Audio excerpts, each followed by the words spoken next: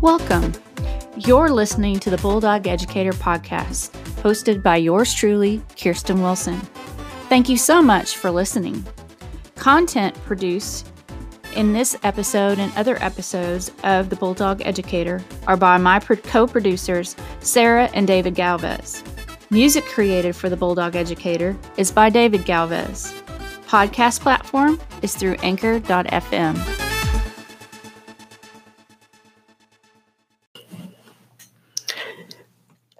Welcome to episode number 3 of season 1 of the Bulldog Educator podcast with your host, Kirsten Wilson. In this episode, we are going to be talking about the seriousness we should take with personal self-care. Seriously. So talking about self-care, when the term self-care started appearing, at first I thought it was about luxuries like getting a mani-pedi, and I said, did that, check. But then I began to understand it more deeply. You see, early in my teaching career, several decades ago, I was sort of forced into self-care. My first year of teaching, I couldn't stay well, couldn't stay healthy. I'm sure many of you can relate to that in those first years of teaching, but I think I caught every vile, germy bug that every kiddo walked through the school doors with. Not just the kids in my classroom, but every child in that building. On top of that, I was probably drinking between 6 and 8 Diet Cokes a day and averaging on a good night 5 hours of sleep. Not a good combination. My body was stressed physically. Not to mention, as I said before, it was my first year of teaching. I felt awful most of the time, but wasn't slowing down. So my body slowed down for me. Literally. I started passing out. The doctors were never able to give me a diagnosis, but I did figure out that too much caffeine, lack of sleep, and Sudafed, remember, I caught every cold too, was the recipe for a fainting spell. I walked myself into mandated self-care. All that to say that even though that happened to me more than 25 years ago, self-care has always been a challenge for me. If you can relate, then let me share with you what is currently working for me. The first thing that works for me is consistency in many things in my life. I actually have a checklist to get ready in the morning, down to making my bed. And I know it may sound silly, and I'm sure you guys have heard, making your bed is a successful person. But for me, if I start the day making my bed, I know I have accomplished one thing. If nothing else gets accomplished during the day, I have accomplished one thing, and that's making my bed. This checklist actually really paid off during the stay at home with COVID, because at first I just couldn't find any consistency in things. And so having myself some structure as I stayed at home to work really helped me to define my day and helped me stay on track. Another thing that's been consistent for me is I've worked up to walking 3 to 5 miles almost every day. And while I'm walking, I listen to podcasts and audiobooks, which really fill me up. A lot of them are not very educational related. A lot of them are more related to just about my own development as a person. I also started planning my evening meals for my family for the week on Sundays, and I use grocery pickup to order online and get my groceries, which helps save me both time and money, because typically I would go grocery shopping after work, which is my hunger part of the day. And a lot of times I'd end up with things in my basket when I would shop at the store that I didn't need. So using the grocery online pickup, I go and pick it up. I don't even go into the store, and I'm home fairly quickly to be home with my family. I also, to add consistency to my day, I set labeled reminders in my phone as alarms that help me check on myself and make sure I'm meeting my needs. Am I drinking enough water? Do I need to get up and move because I work for our state's virtual school program. And I spend many, many days in Zoom and working on a computer. And so having that reminder to get up, walk around, move is really important for me. So consistency was the first thing. The second thing is looking for the joy. Joy is actually our family word of the year. And so looking for joy in things has been something I've actually been focusing on in my ability to work towards self-care for myself. One of the fun things that I do is that when I look at my calendar for the week, I add stickers that remind me to focus on the opportunity in front of me instead of a task to complete. I know it may sound silly, but adding those stickers on Sundays when I'm looking at my week ahead, when I open my calendar every week and look at my calendar, I have those stickers that I've added there on Sunday that just bring a smile to my face. I also seek for ways to encourage others, notice their strengths, and find ways to just smile about other people's lives and how their lives are being celebrated. I also look for opportunities to share random acts of kindness. Earlier this year, one of the months that I did in April was a 30-day challenge to each day do a random act of kindness. And what I found through that process was that I was so much seeking the opportunity to do a random act of kindness where I could stay anonymous that it became kind of like this in the back of my mind focus throughout the day. Where would the opportunity present itself? And because of that focus that I had that was going on while I was doing my work, I noticed my mindset as a whole was more positive. And so I've held on to that as I've moved into other months after that 30-day challenge. I also have begun to adopt the notice the everyday beauty.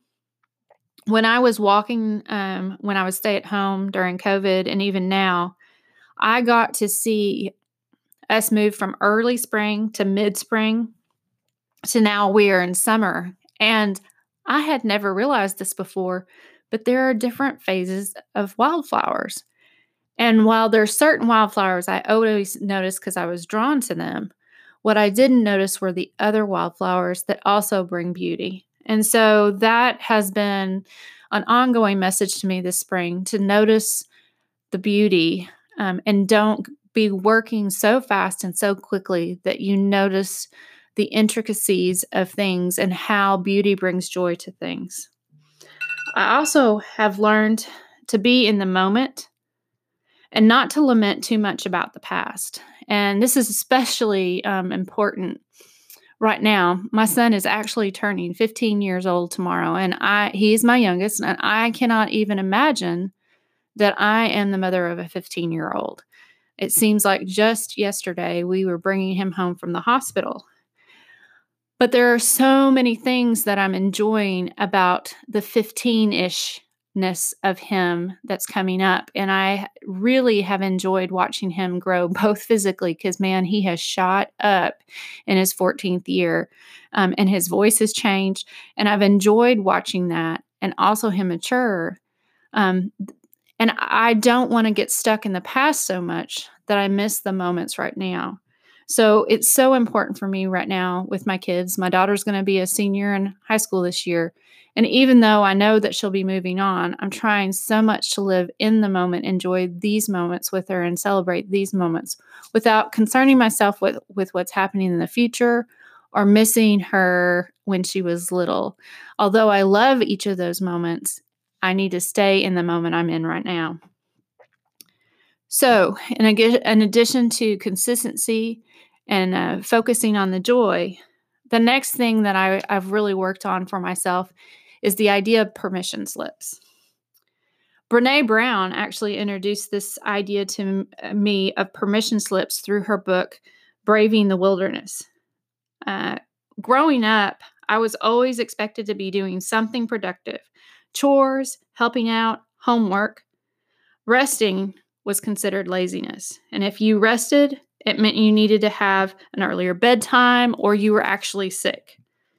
Sleeping past 7 a.m. any day of the week, including weekends, was prohibited.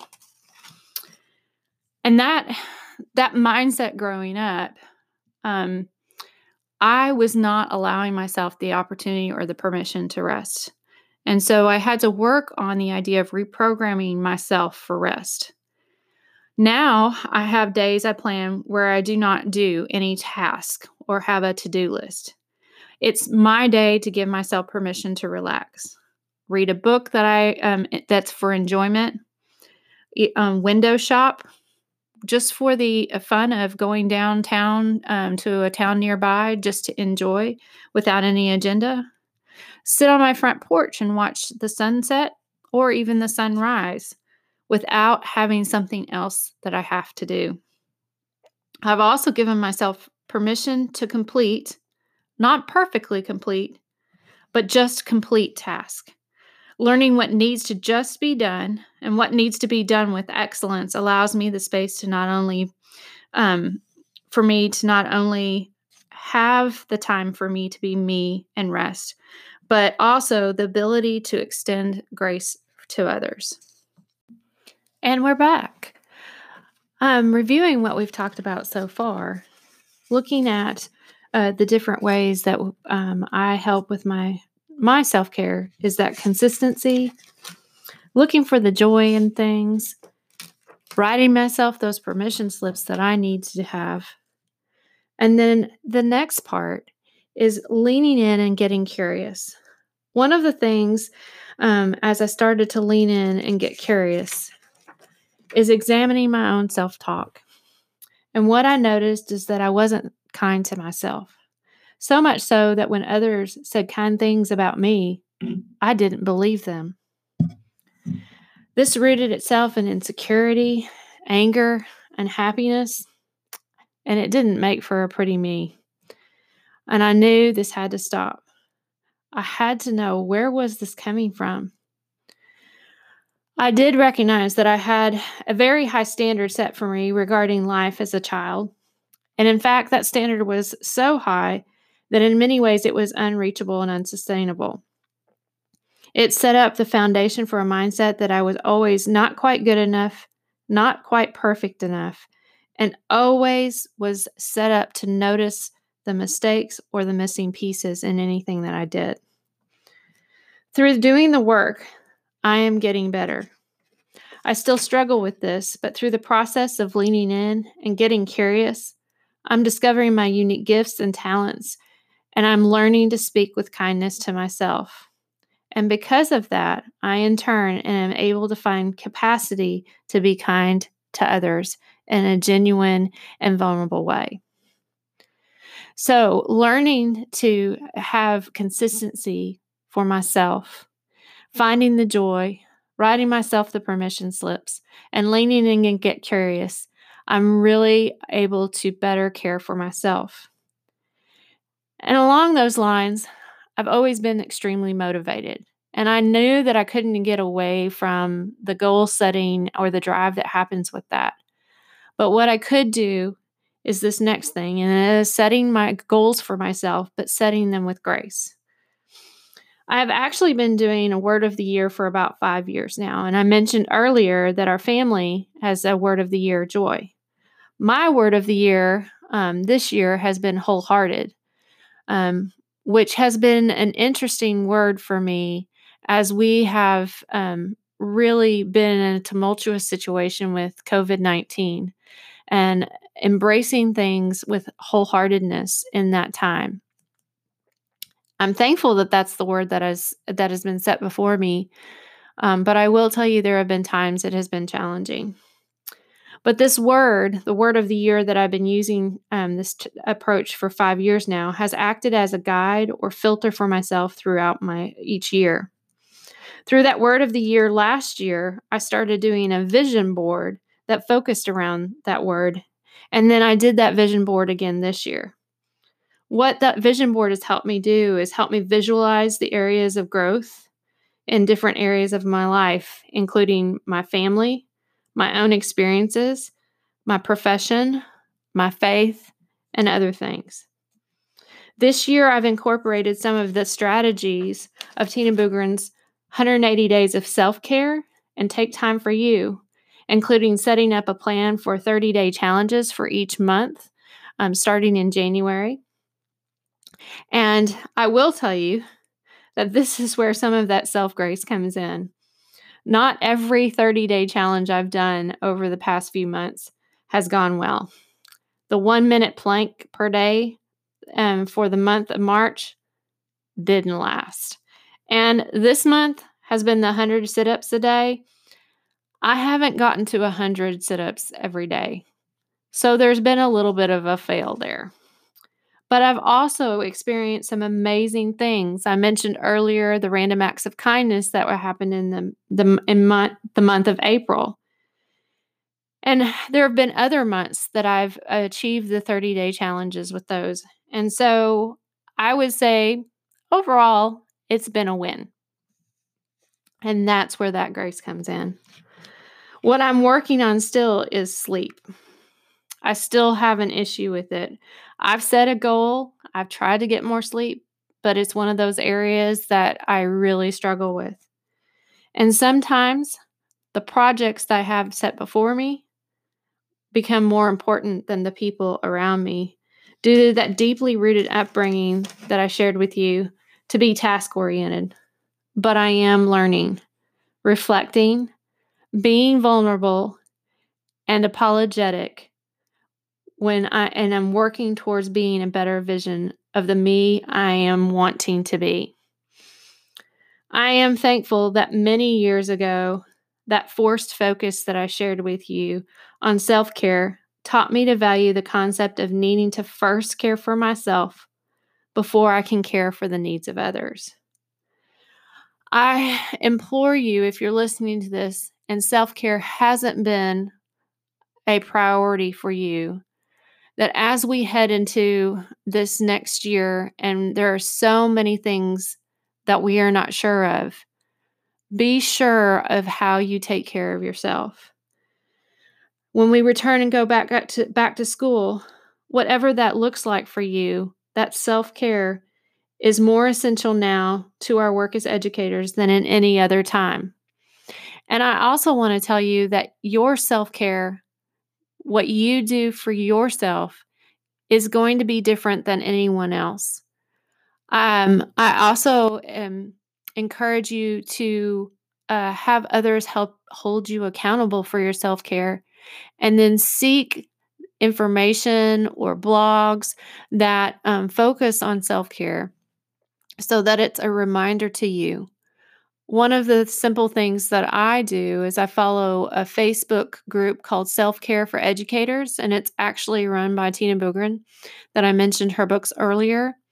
And there is almost daily a post in there that is encouraging or gives us tips on ways that we can care for ourselves. So I highly recommend that you bring that into your daily pattern of life. Be sure to take inventory of your self-care practices and invest in yourself so that you're ready with full energy reserves to invest in your students and other educators when we all return back this fall in whatever way that may look. Thank you so much for listening. This is your host, Kirsten Wilson, with the Bulldog Educator Podcast. I wanted to take a minute and thank all of my faithful listeners who have been listening to the Bulldog Educator Podcast these last few episodes.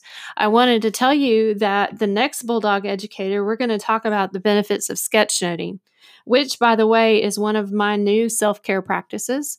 I hope you'll join me in about a week as we talk about sketchnoting and the impact that can have on both ourselves and our learners as a process for both learning and as a process of expression.